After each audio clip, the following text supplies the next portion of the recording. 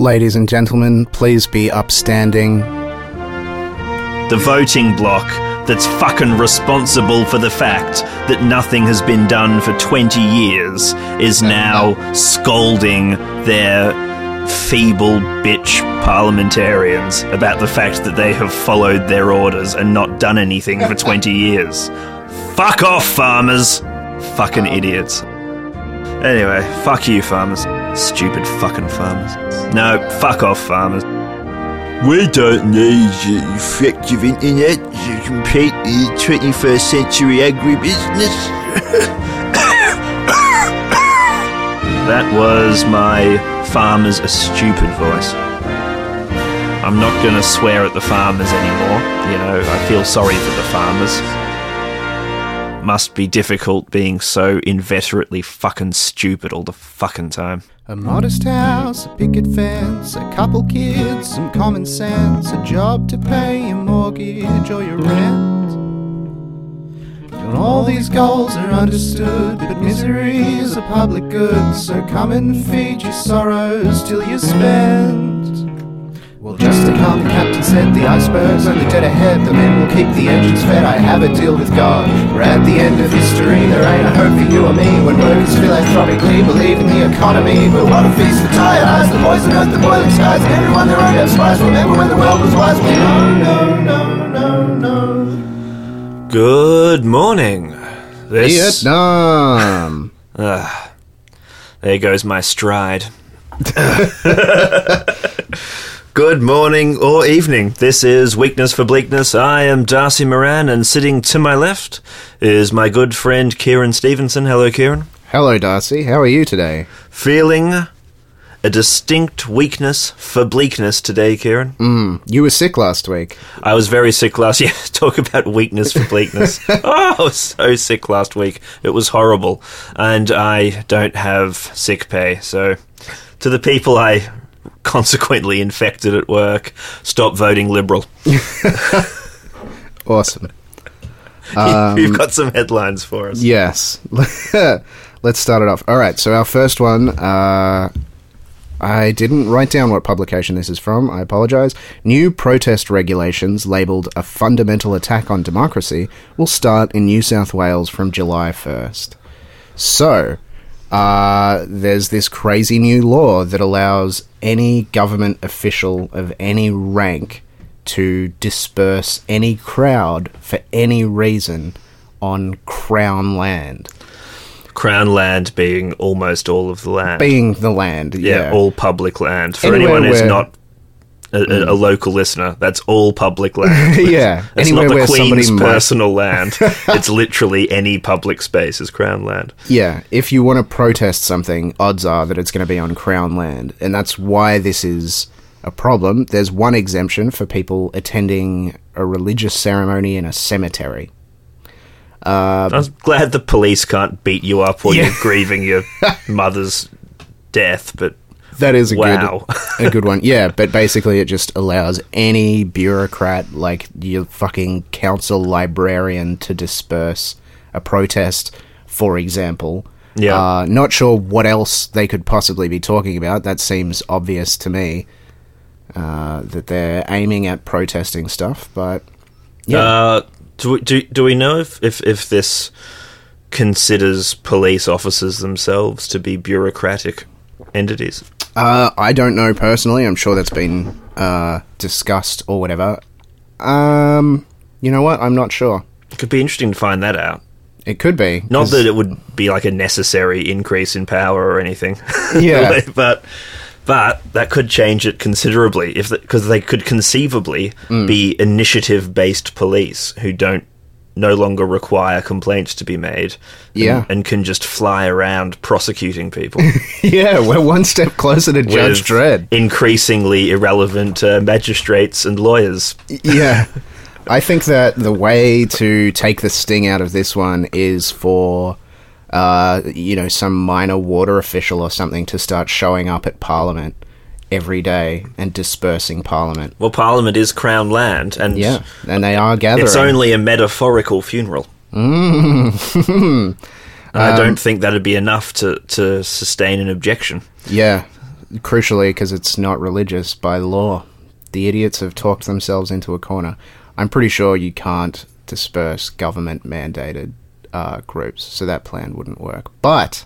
Yeah, but you could annoy them still. You could hire male strippers and send them in and say, just, police strippers. That'd be ineffective. That'd get rid of the hard right of the Liberal Party. Oh my god, this is how we solve the problem, is we just flood the parliament of every conservative government with just homosexuality. And either bring them out of their shells, which I suspect is the case for probably about 60% of the rabidly anti-homosexual government people, or else scare them off. It's good. I don't want to pursue it too far, lest we accidentally become homophobic. Yes. But it's a That's tempting distinct thought. risk. This is, slightly seriously though, this is not a huge surprise for me. No, it's not surprising. Authoritarianism has been on the rise since Howard took over, basically. The Labour Party have been guilty of it as well. Yep. It's not just the Liberals. No. And increasingly, we've been seeing what was defended by the right during the Cold War as being like the inalienable, sacred treasures of Western civilization, of which the defense thereof is the entire point of our being. Yeah. Suddenly just become these incredibly inconvenient nuisances that get in the way of making money, which it turns out is the real point of Western civilization. That's the irony. That's what the insane nuclear weapon brinksmanship of the Cold War was about. Not your right to free speech and free assembly, because both of those things are... Soon as the Soviets collapse, like, well, we don't need that propaganda point anymore. Fucking shove that in a hole. Yep, 100%. Dutton, of course, represents the living avatar of authoritarianism at the moment, so this is very much in line with every piece of news, every piece of disappointing news that comes out. Oh, yeah. About old Duto, the Irish jack-o'-lantern, the as you like Irish to call him. Fucking jack-o'-lantern. His wick is still burning. I haven't seen any figures from Get Up since they launched their campaign against him, but it's really uphill, because the surviving Dutton voters in Dixon are extremely rusted on. Oh, yeah. And, yeah, like, mostly still work on his feudal estate as serfs, so they kind of have to vote for him, or he can over-tithe them out of existence. Yeah. Good. Not a conflict of interest there, which is the most important thing, that our government remains honest. Let's hear a headline from you, Darcy. This comes from the Herald Sun. It's by Kerry Robson, who is herself an agricultural agent. And it's called, "If Pollies Won't Act on Climate Change, Farmers Will." This is essentially a shit crack, basically, and what shit's being cracked about is the fact that farmers are fed up with government inaction on climate change, and it's about time that something was done across parties, bipartisanship to cross parties, to make the climate change has got to go away. It's unacceptable that nothing's been done, farmers are saying. The voting bloc that's fucking responsible for the fact that nothing has been done for 20 years is now scolding their feeble bitch parliamentarians about the fact that they have followed their orders and not done anything for 20 years. Fuck off, farmers! Some farmers, yes. No, fuck off, farmers. Farmers 201. All right, that's the official podcast stance of Weakness for Bleakness. Fuck off, farmers. Fucking idiots. On the one hand, this is some true through-the-looking-glass horse shit. Right. The farmer calling for climate change action in the Herald Sun. Yeah. From politicians. That is wild enough to just be noteworthy as, like, a piece of political curiosity. Yeah. The market's not going to fix it. On the other hand, if this spells a shift of the farmer class away from their allegiance to... Yeah, it won't, though. It won't. They're going to keep voting National and keep complaining about how increasingly unfarmable salinated, dehydrated fucking soil is. Yeah, there I go, being optimistic again.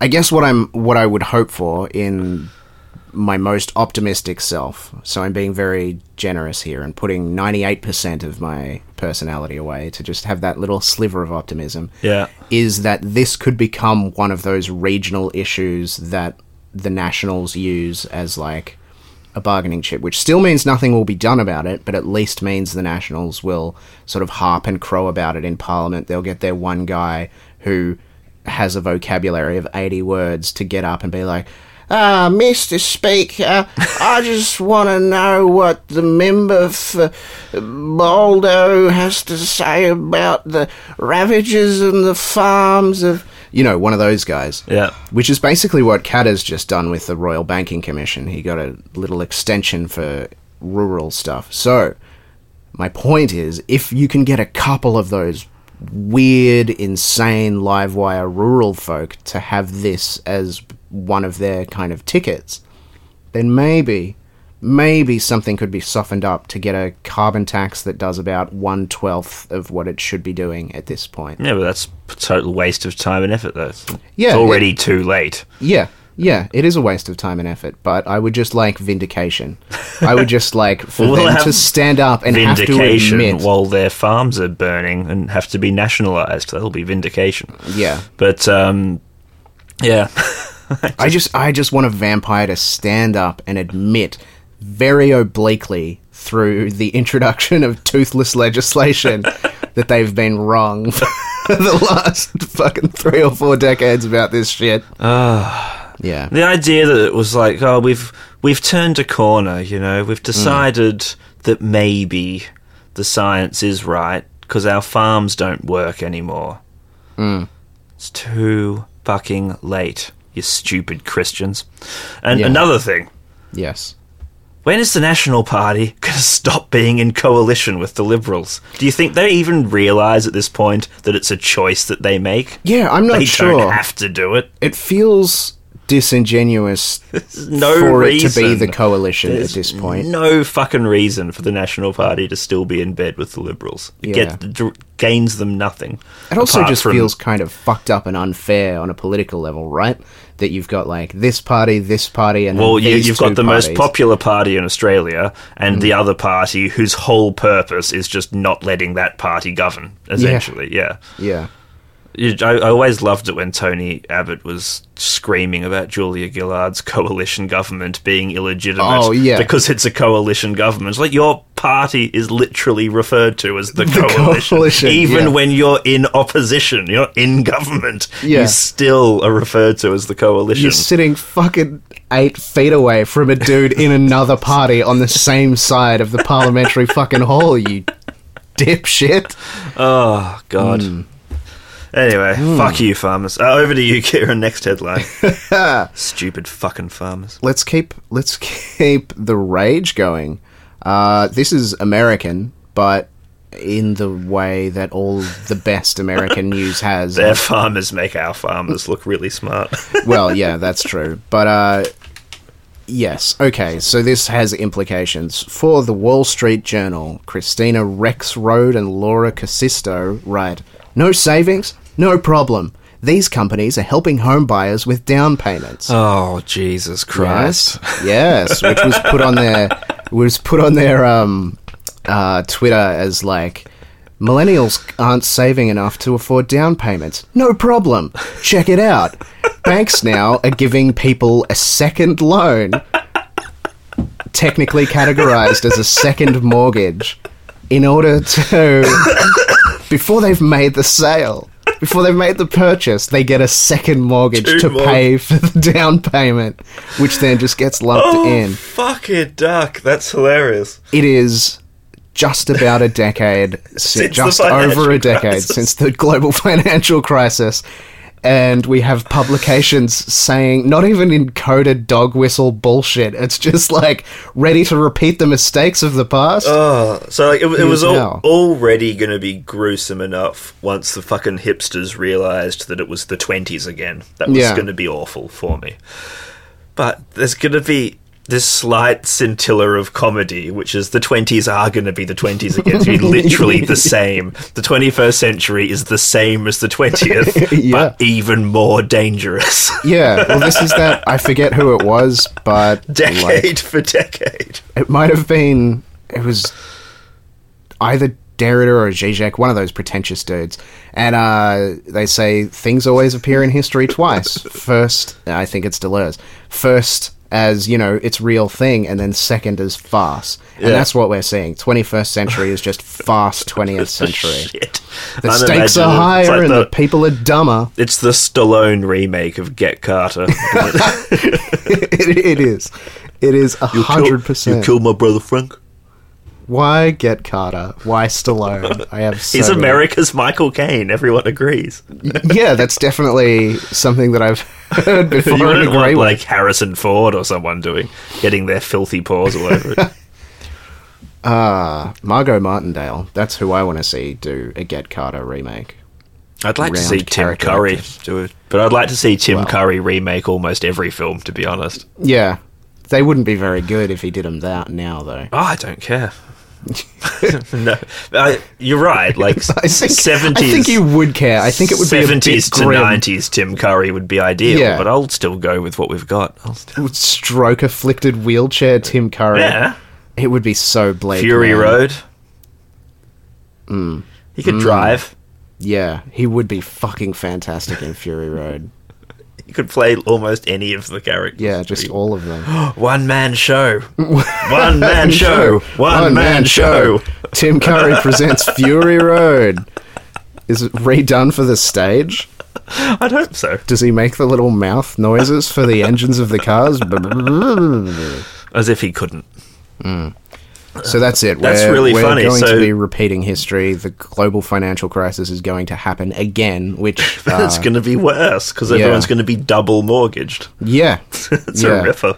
A little bit more on this later. This ties into some stuff that I'm going to talk about in a little bit. But yeah, we are fucked economically. that's- There's just no lessons have been learned. I'm surprised that Trump's presidency is turning out so badly. I didn't see this coming at all, Kieran.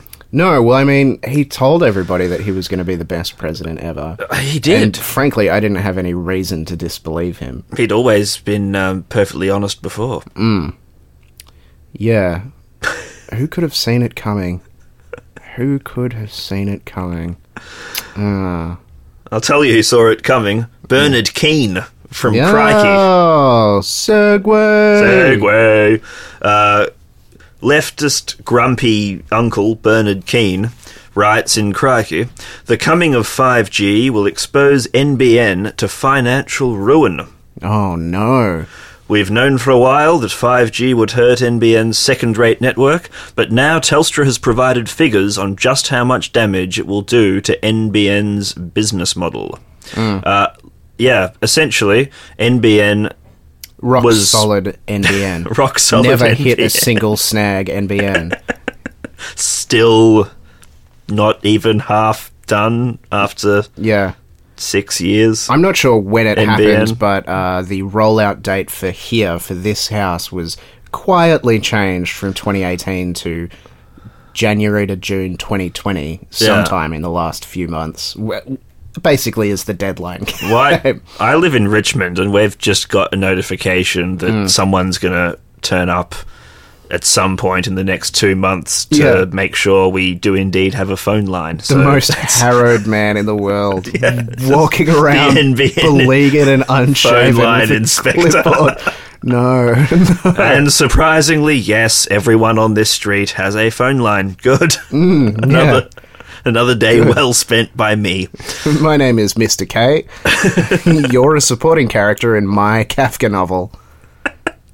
Yeah. So, essentially, just like quickly broken down, 5G will allow people to use their mobile phones as a highly effective internet access device. Yeah.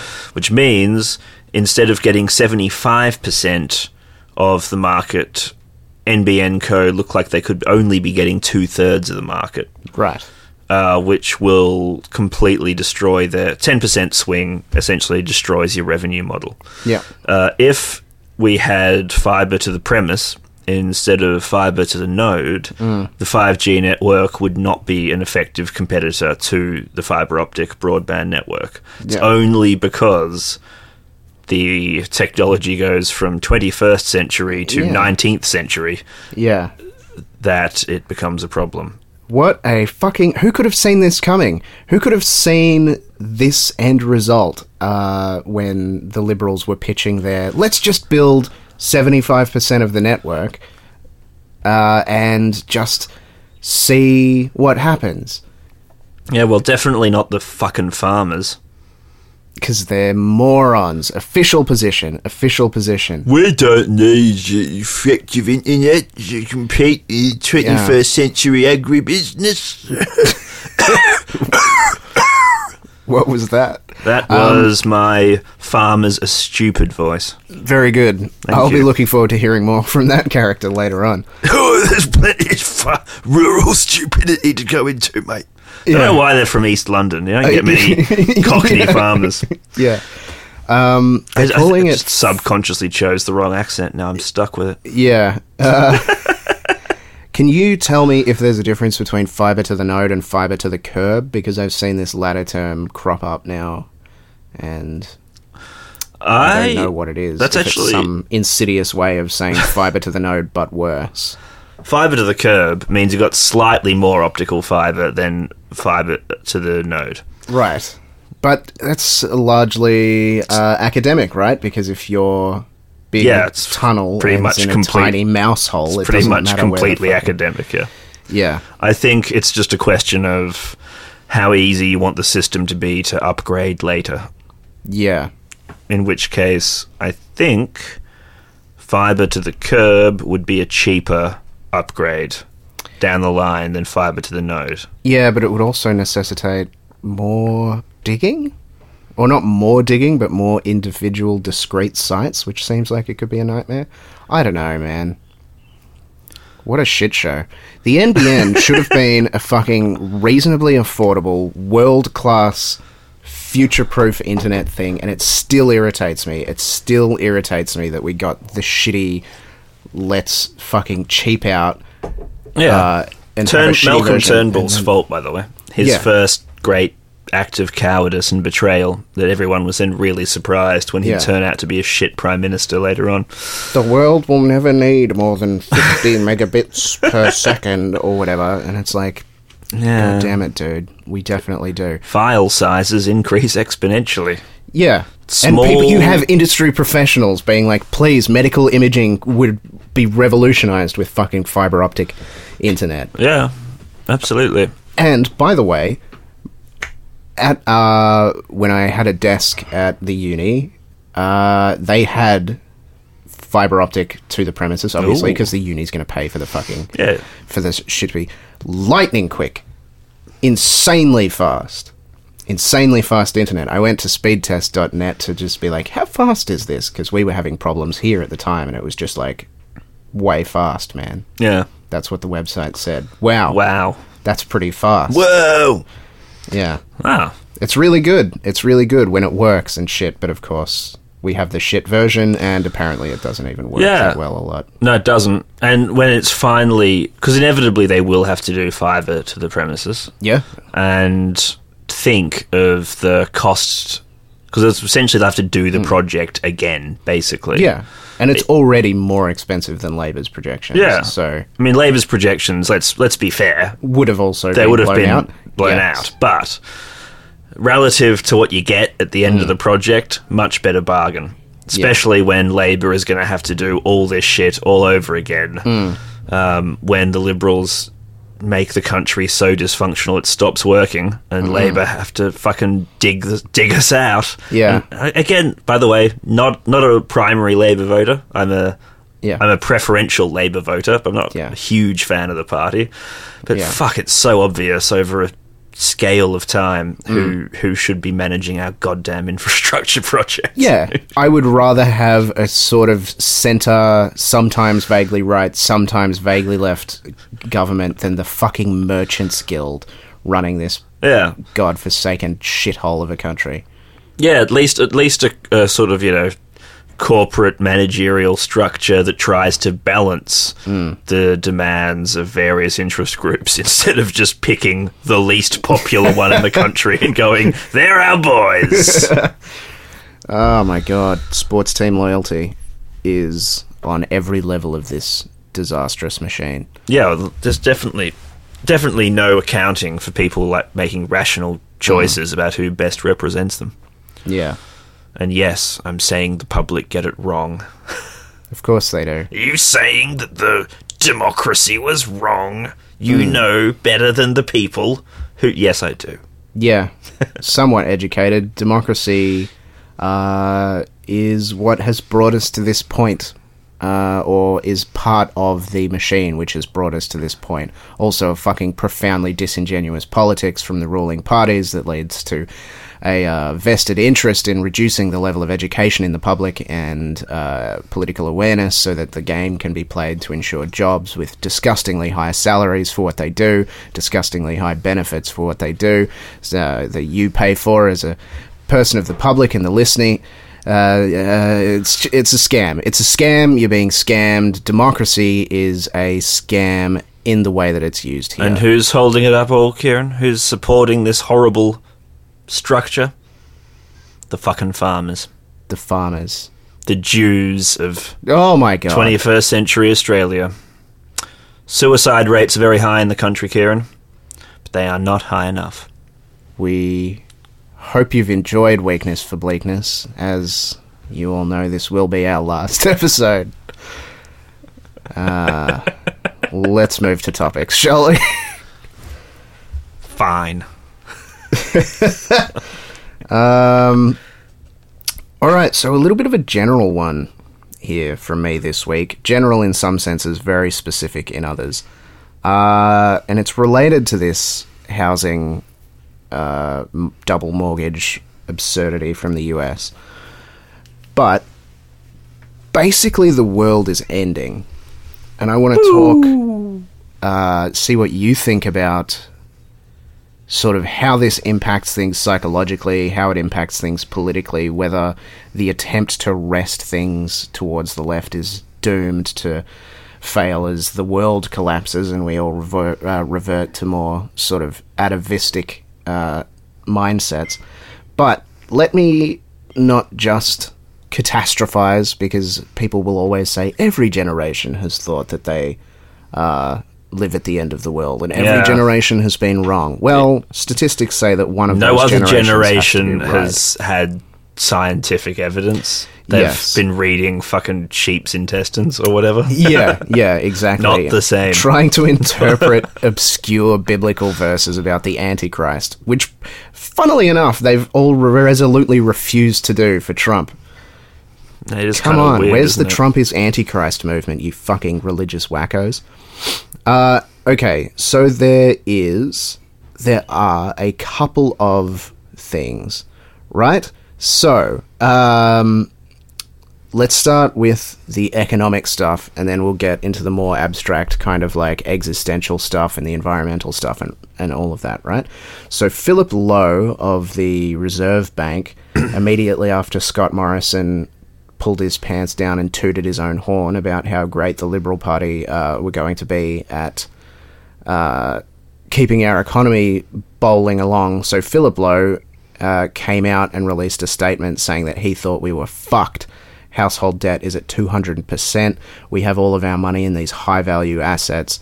The fact that we have a booming economy, allegedly, but no interest rate rises is a fucking highly suspect marker. So he thinks, Philip Lowe, who has every reason to kind of blow smoke up your ass in the traditional capitalist way, thinks that we're potentially going to fucking eat it soon economically. Our old friends at Business Insider published an article called "The Supply and Demand Model of Labour Markets is Fundamentally Broken," which is an interesting thing to get from a mainstream publication. Thank you, 2018.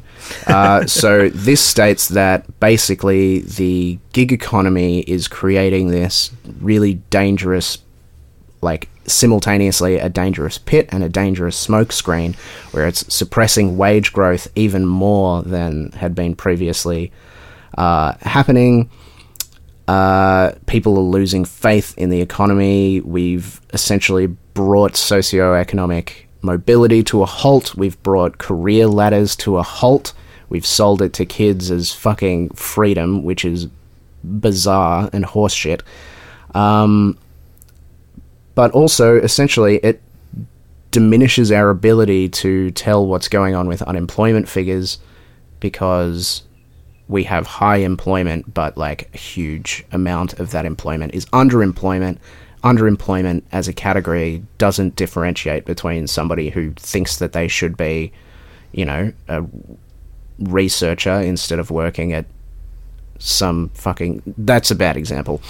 Somebody who thinks that they're in the wrong position versus somebody who's like, oh, I have a, you know, law degree from Sri Lanka and I drive Uber and make fucking $2.50 an hour or whatever. Yeah, it doesn't account for people who are not in jobs that are going to give them any sort of economic security.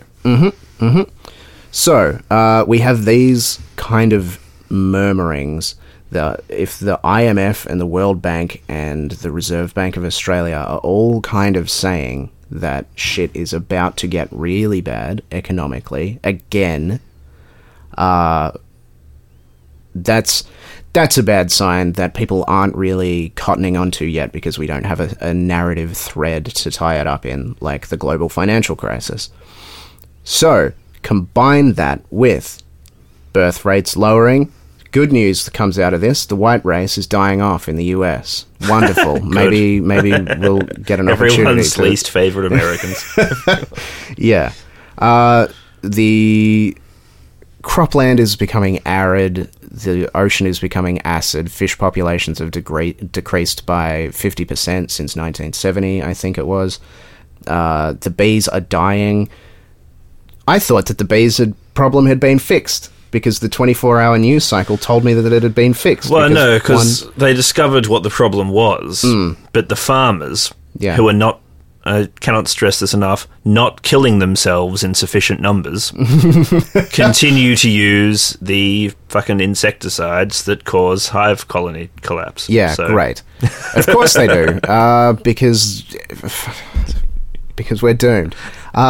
If the bees go, estimates say that humanity has maybe 4 years to live, which I don't know how they reached that number. I'm not endorsing it, but that's definitely alarming.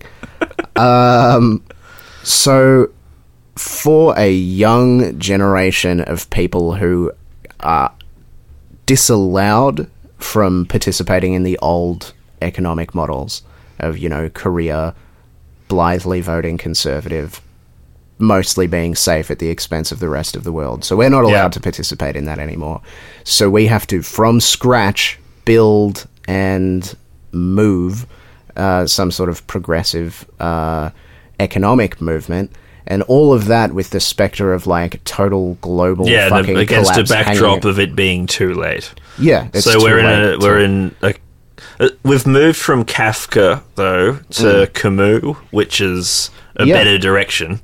Yeah, I'd rather be in a Camus book than a Kafka, because at least you know what's happening in Camus. Yeah. At least there's a chance that you can like have some arbitrary dignity resolution. Yeah, you might be that one guy that fucking gets reunited with his daughter or whatever at the end of the plague, or doesn't. It's been a long time since I read that book. But you can still be noble in the face of the sun exploding. You can build a tower in the desert. You don't just get forced into the desert and wander upon a tower with doors that teleport you to bureaucratic offices. Essentially, like Camus basically was the master of making indignity dignified, right? And well, that's finding a way that you can, as you say, like build a sandcastle and turn it into a noble struggle that's not just some apes trying to distract themselves from the heat death of the universe. Yeah. Well, yeah, that's basically what he says, is like, go ahead and distract yourself from the heat death of the universe, but never forget about the heat death of the universe. Specifically the local sector. So I'm more okay with Camus than I was with Kafka. I feel like that's an improvement. You've given me some hope. Yeah. Cool. Is that not maybe that devolving into analogy, an example of the eluding the enormity of this thing that we're talking about, which, according to the philosophy of absurdity, eluding the problem by making a blithe comparison between Kafka and Camus is part of the problem. It doesn't consist of a genuine acknowledgement of the absurd. Well, the absurdists will, set these traps for one another. I don't set very much store in them, Kieran, because I'm not clever enough to escape that particular maze. So if I was to lend credence to it, and is it important? I would be demoralised and As broken. an absurdist, how is it possibly important to you that other people escape from that maze? Is a good question as well. That's a very good question. So what do we do? The world hits population maximum by 2050. Yeah. To sustain its resources. Temperatures have risen too far. We've already established that. And they're going to keep going up as population goes up and resource consumption goes up. Yeah, we have giant displacement and refugee crises. So many deserving refugees. The world. So many white farmers that we need to deal with. So, other than saying that it's good that we're in a Camus novel and not a Kafka novel, which I will grant you. Such a fucking sliver of consolation. Yeah. At least we might die in a motorbike accident instead of death by bureaucracy. Yes. But here's the thing, right? Maybe I'm just coming to you for counselling. Maybe that's what's happening right now. How? Yeah. How do you maintain... The co-host of Weakness for Bleakness is a great guy to come to for counselling. Absolutely. Hey, man, if we're capable of, choosing the right way to solve these problems, we wouldn't have this podcast right now. In true absurd way, how do I keep as a young leftist in the face of defeat? How do I keep that notion that there might be hope alive? Because what I'm interested in here, maybe this is what it's about, is when the leftist revolution in the United States fizzles and we return... I mean, there isn't a status quo to return to, is maybe the main problem here. Yeah, that's a fair point. It's shifted too much, hasn't it? Yeah, we can't go back to... the status quo that we can return to is, reasonably strong socialist-style policy co-opted by capitalists so that we could have, good wages and shit like that, but it's too far gone for that. So how do you feel about this? Do you have any hope for the future? No. Of course I don't have any hope for the future. Yeah. That seems reasonable. It is incredibly unlikely, based on my kind of study of history and my understanding of the current economic and political pressures. It is possible that the world will behave in a coordinated and constructive, cooperative fashion and stave off disaster. It is possible. Yeah. However, yes, it is extremely unlikely because you would have to somehow get a consensus amongst the people whose genuine belief is that their best interests are not served by facilitating hope, that they need to change their behaviour. Well, in a sense, they're right as well, which is the scary thing. They're not morally right, but they're absolutely correct that the sane thing, or a sane thing for a person in power with money to do at this end times juncture is just to, make sure that they and their friends and their family are as, wealthy and safe as possible. Yeah. If you want to kind of paint a picture of that being a sane position to be in the first place. I think it's a terrible position, but it's not religious fundamentalist crazy. It's just heartless but it is bonkers as well, because remember, these people are not happy people. Yeah, that's true. Right? That's partly one of the things that I find, I guess, most poetic and most funny, and which really tickles me amongst the hopelessness, is that the people who are destroying the planet to feather their beds aren't even remotely grateful for the windfalls that they're getting, or that's slightly happy or satisfied. So everything's being destroyed for absolutely no reason whatsoever. Yeah. Like there's no positive outcome. That's kind of funny. It is kind of funny. There's your Camus. That's it. That's So what they you are needed just- to fold me into that You know, analogy. not that like wealthy people can be very happy, right? You know, Yeah. but we're talking about people who are worth hundreds of millions and several billions of dollars. We're talking Yeah. about that group of people. I don't think any of them enjoy their slice of the pie at all. I think there are some. Fucking neurotics, but- paranoiacs, psychos. Yeah. So- I think you might find a couple, but they're usually like US Democrats, and they're kind of like blithely self-satisfied. And they're like, listen, I've been donating 5% of my income to Ebola research Yeah. for the last 40 years, so I think I know a thing or two I guess there about are getting those. things done. And there's the insane kind of hangovers of the British aristocracy. Some of them are worth stratospheric amounts of money. They do enjoy it, but they're in a very different ballpark to the yeah. rest of the world. Because they were told, like, early on that what you're inheriting is essentially a theme park empire. Yeah.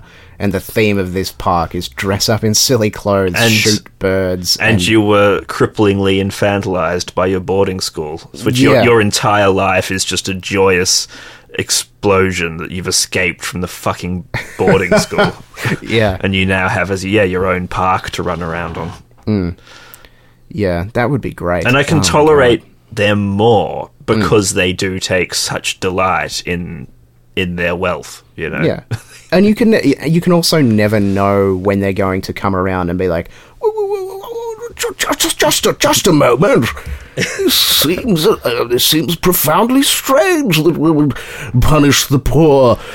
Let's make a mushroom for every poor person, a magical mushroom that feeds them. And it's like they come via complete insanity to a... these sort of... It's noblesse oblige, isn't it? They're slightly worried about the state of their tenants. Yeah. Bill the blacksmith was looking terrible gouty the other day. Yeah. Made Buy him a him nice... some golden clothes. Sent him to my Chinese herbalist. Yeah. Oh, it's crazy. They had one of those ladies on one of those hoarding shows where she was not still wealthy, but she was an aristocrat that had inherited the stately home, and she had to sell it because she was poor. And so she was on this hoarder show, and she was like fucking absolutely nuts. She was like unwashed, kind of like straggle-haired, witch-looking lady who was quite good at her garden and loved her garden. But everything else was just fucking insanity. There were rooms in this giant stately home that just like had never been entered in the last 2 decades. And she just kind of shuffled around, and they had to try and fucking help her. And she was the most intractable fucking like Dark Crystal character or Labyrinth character of just like, no! Garbage is mine! kind of mentality. It was fucking fully weird. I'm seeing a lot of like Labyrinth flashbacks. Yeah. Yeah. So they're good. I mean, that's good comedy. I think fundamentally, here's a question for you. There's no hope, but even though we are the first generation with actual scientific proof that it is finally the end of the world, well, our universe, Yeah. does it fundamentally change the human experience that much? Given that previous generations have all been convinced the world was about to end, they were wrong. But their conviction was such that it's not really material to their experience, that Yeah. they were living under the same impression that we are. That's true. And it was always a pointless shaggy dog story, like human history anyway. So if it ends, now or in 10,000 years or 1,000,000 years, the only difference is just less time spent listening to the shaggy dog story, basically, isn't it?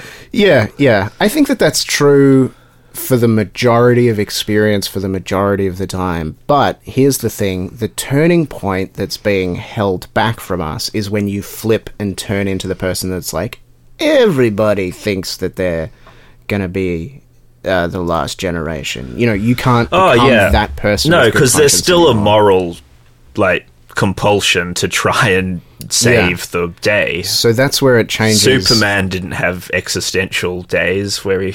Yeah. Like, oh, there's always going to be somebody I can't get to. What's the point? Yeah. Another great impression of Thank you very much. American Fairness, hero you Superman. can't get his voice wrong because he's not real. Yes, that's true. However, I mean, from a personal standpoint, it means that the time in my life where I thought I was going to, like, kind of pack it in and kind of put my morals to one side and maybe have a kid, because I've always kind of broadly maybe wanted to have a kid and kind of just, like, live in a house and be a sort of, like, dying old Yeah, and person. be a safe, that's not open to me nice anymore. Tory. And now I'm racked with the moral question of whether it's even, like, defensible from an ethical perspective to have a kid, for which the answer is probably no. Yeah, it's but the not. answer was always probably no. Again, like, Yeah, but the odds are just that, as. that little bundle is going to have a fucking horrible life, whether Yeah, the yeah. world's ending or not. But here's the thing. Just as the conviction that the world is ending is the thing which makes our experience the same, so too is the conviction that it's fine to have a kid the thing that makes that life work, Yeah, if okay. it works. Well, this was my question. Like, is the impending end of the world actually terribly relevant? I mean, Because it's- everybody's fucking nuts in a way that they it's weren't, though, right? Yeah, I don't... It's making it more interesting in some ways. Yeah, like in some ways it is. But it feels like the writers are trying to amp up a show that Yeah. they know is running out of steam. Yeah, Donald Trump was jumping the shark. He's Yeah. a fucking season 9 villain that's just stretching believability. This is and like- it's kind of like, this will be interesting, and you get tired 3 episodes in. Because you can only like, oh no, the guys on Lost are worried that there might be another thing on the island. Whoa! Oh, what does the thing It's, look like? One of those inflatable. It's like a punching bag, but it bounces back up when Oh, yeah. because it's got sand in the base. They thought it was a monster. It's fine. Yeah. Fuck. Well, I mean, yeah, all right. Cool. You've salved my aching psyche with your 'Cause- blithe nihilism. It's the 3rd or 4th time that I've used the word blithe. Let's switch it up a little bit. you All right. Glib nihilism. All right. What's your topic for this week then? Well, What's so Last- important that you've got for us? not last week, but Yeah. the last show.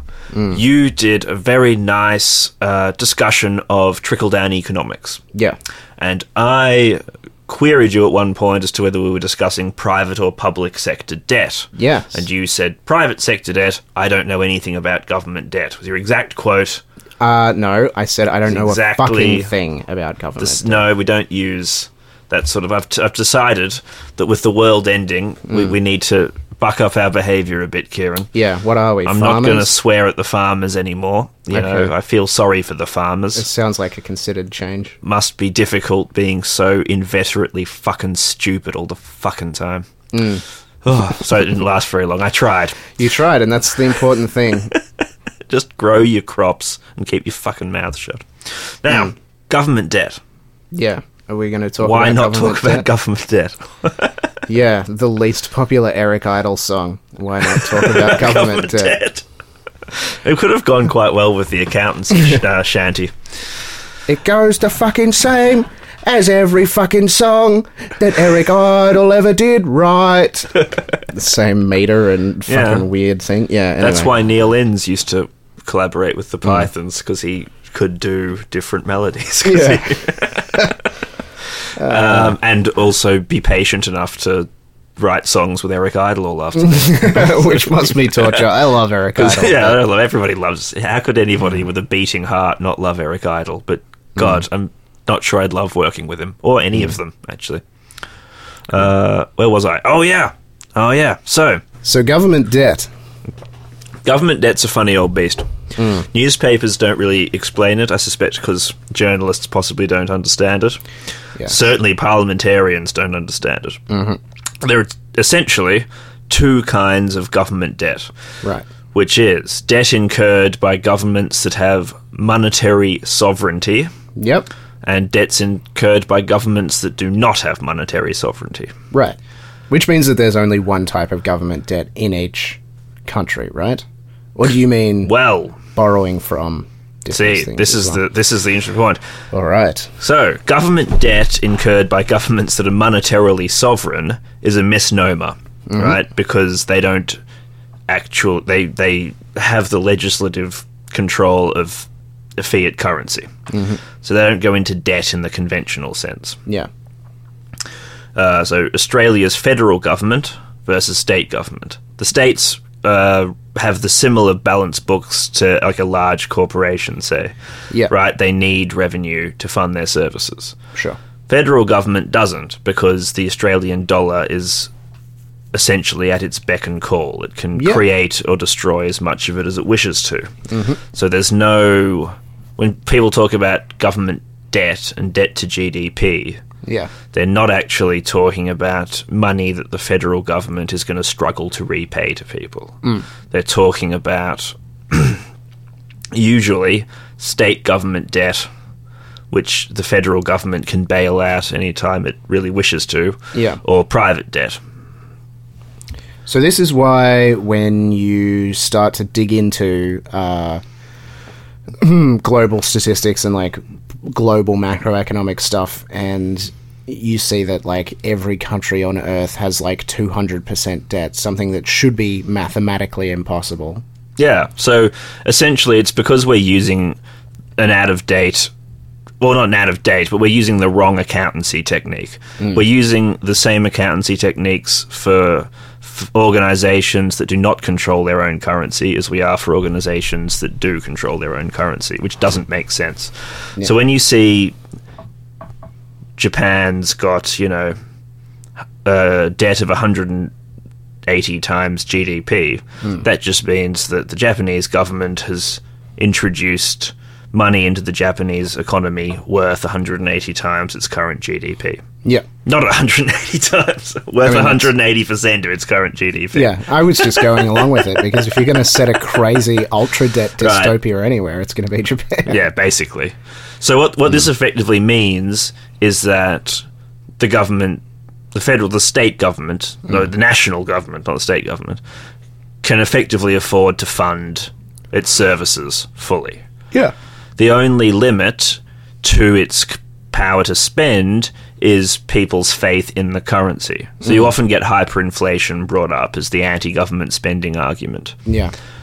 which is interesting because hyperinflation has occurred basically twice in history, in Germany and Zimbabwe, and in both of those times it's because government spending was completely out of sync with the productive capacity of those countries.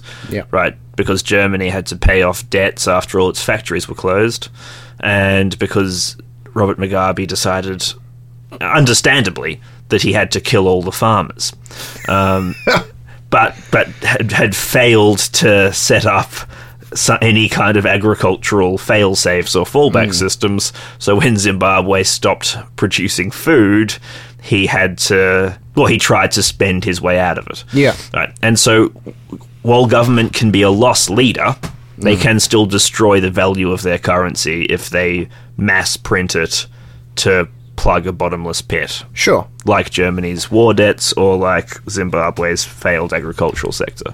However, when we talk about, for example, funding an adequate welfare system in Australia, that's not exactly... No, that's literally just the government introducing money into the economy in a very healthy and productive way.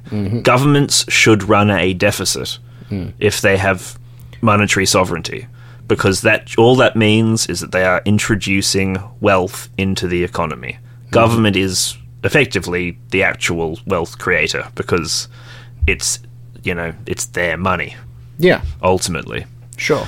And you need to have money flowing out of that. An analogy here, I'm assuming, would be adequate or appropriate is if you have a reservoir full of water and 20 thirsty people, it's good to have water flowing out of that reservoir because people need to drink fucking water to survive. That's right.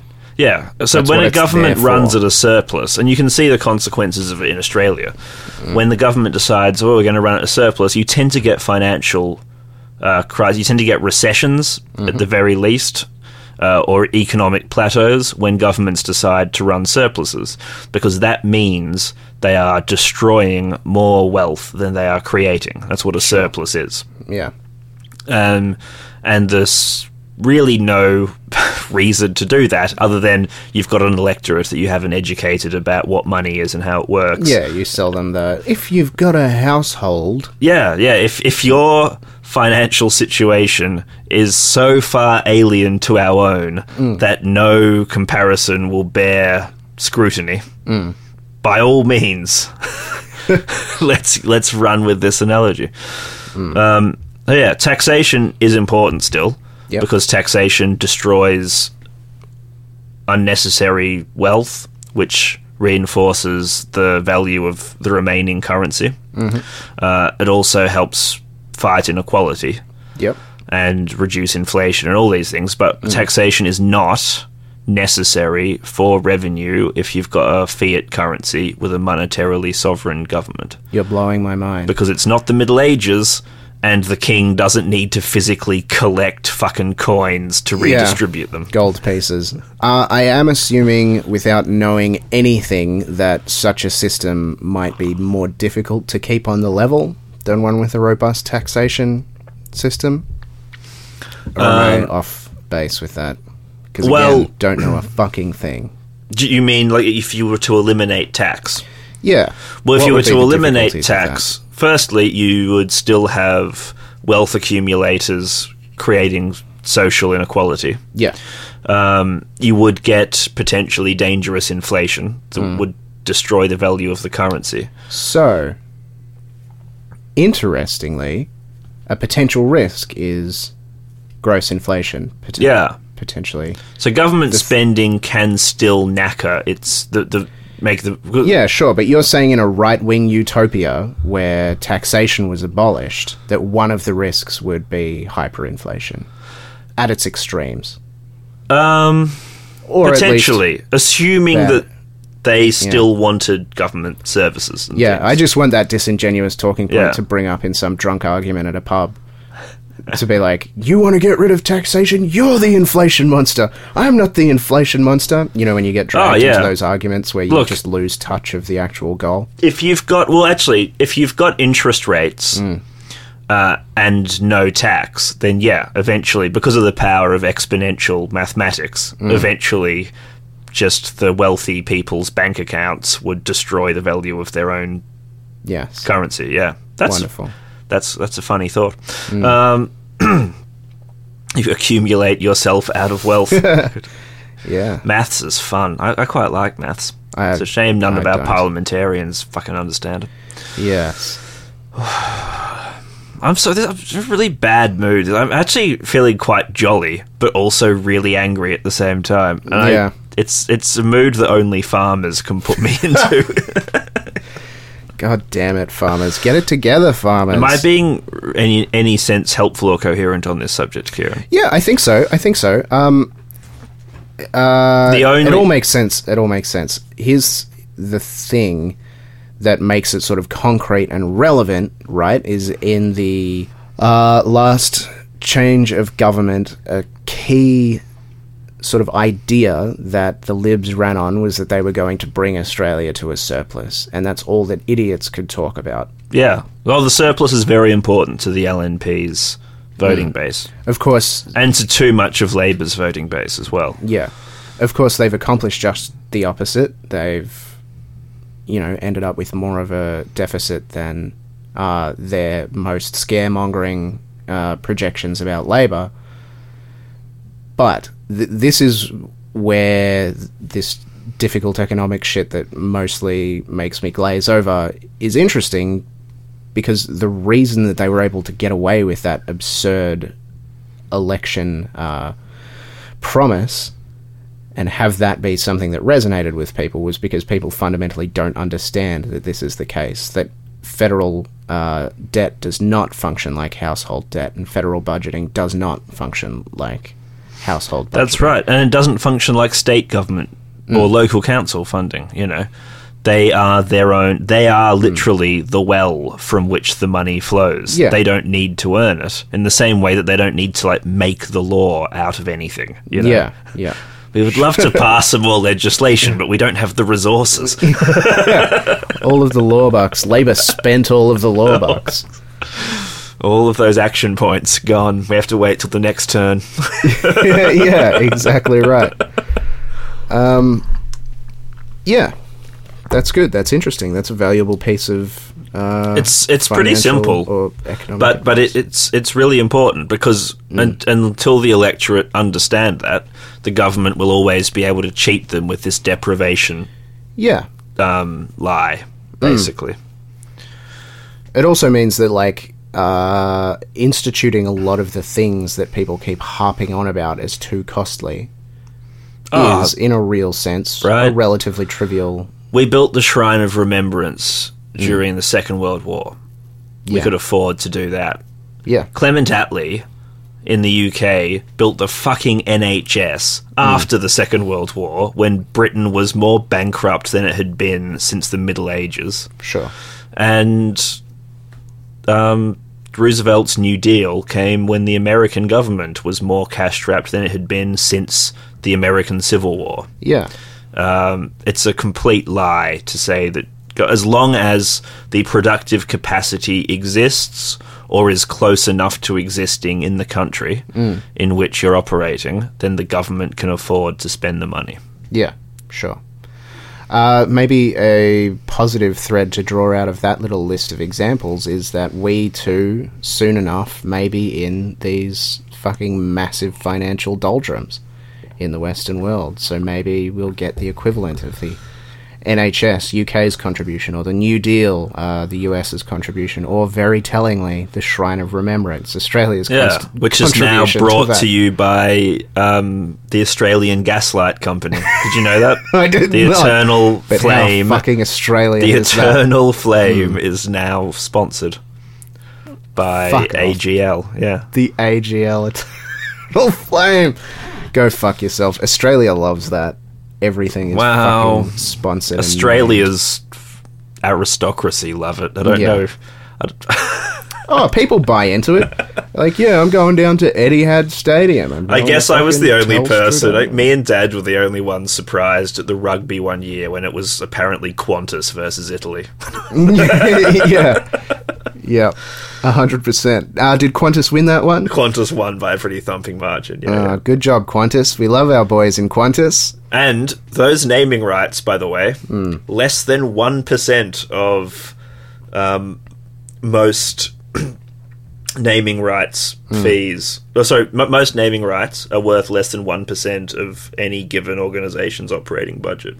So all of these things that are the Qantas Wallabies or Etihad Stadium or what have you, the AGL Eternal Flame, are still mostly paid for by taxpayers. Oh, fucking of course they are.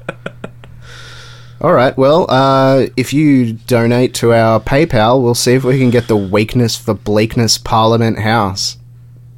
Or even coffee mug.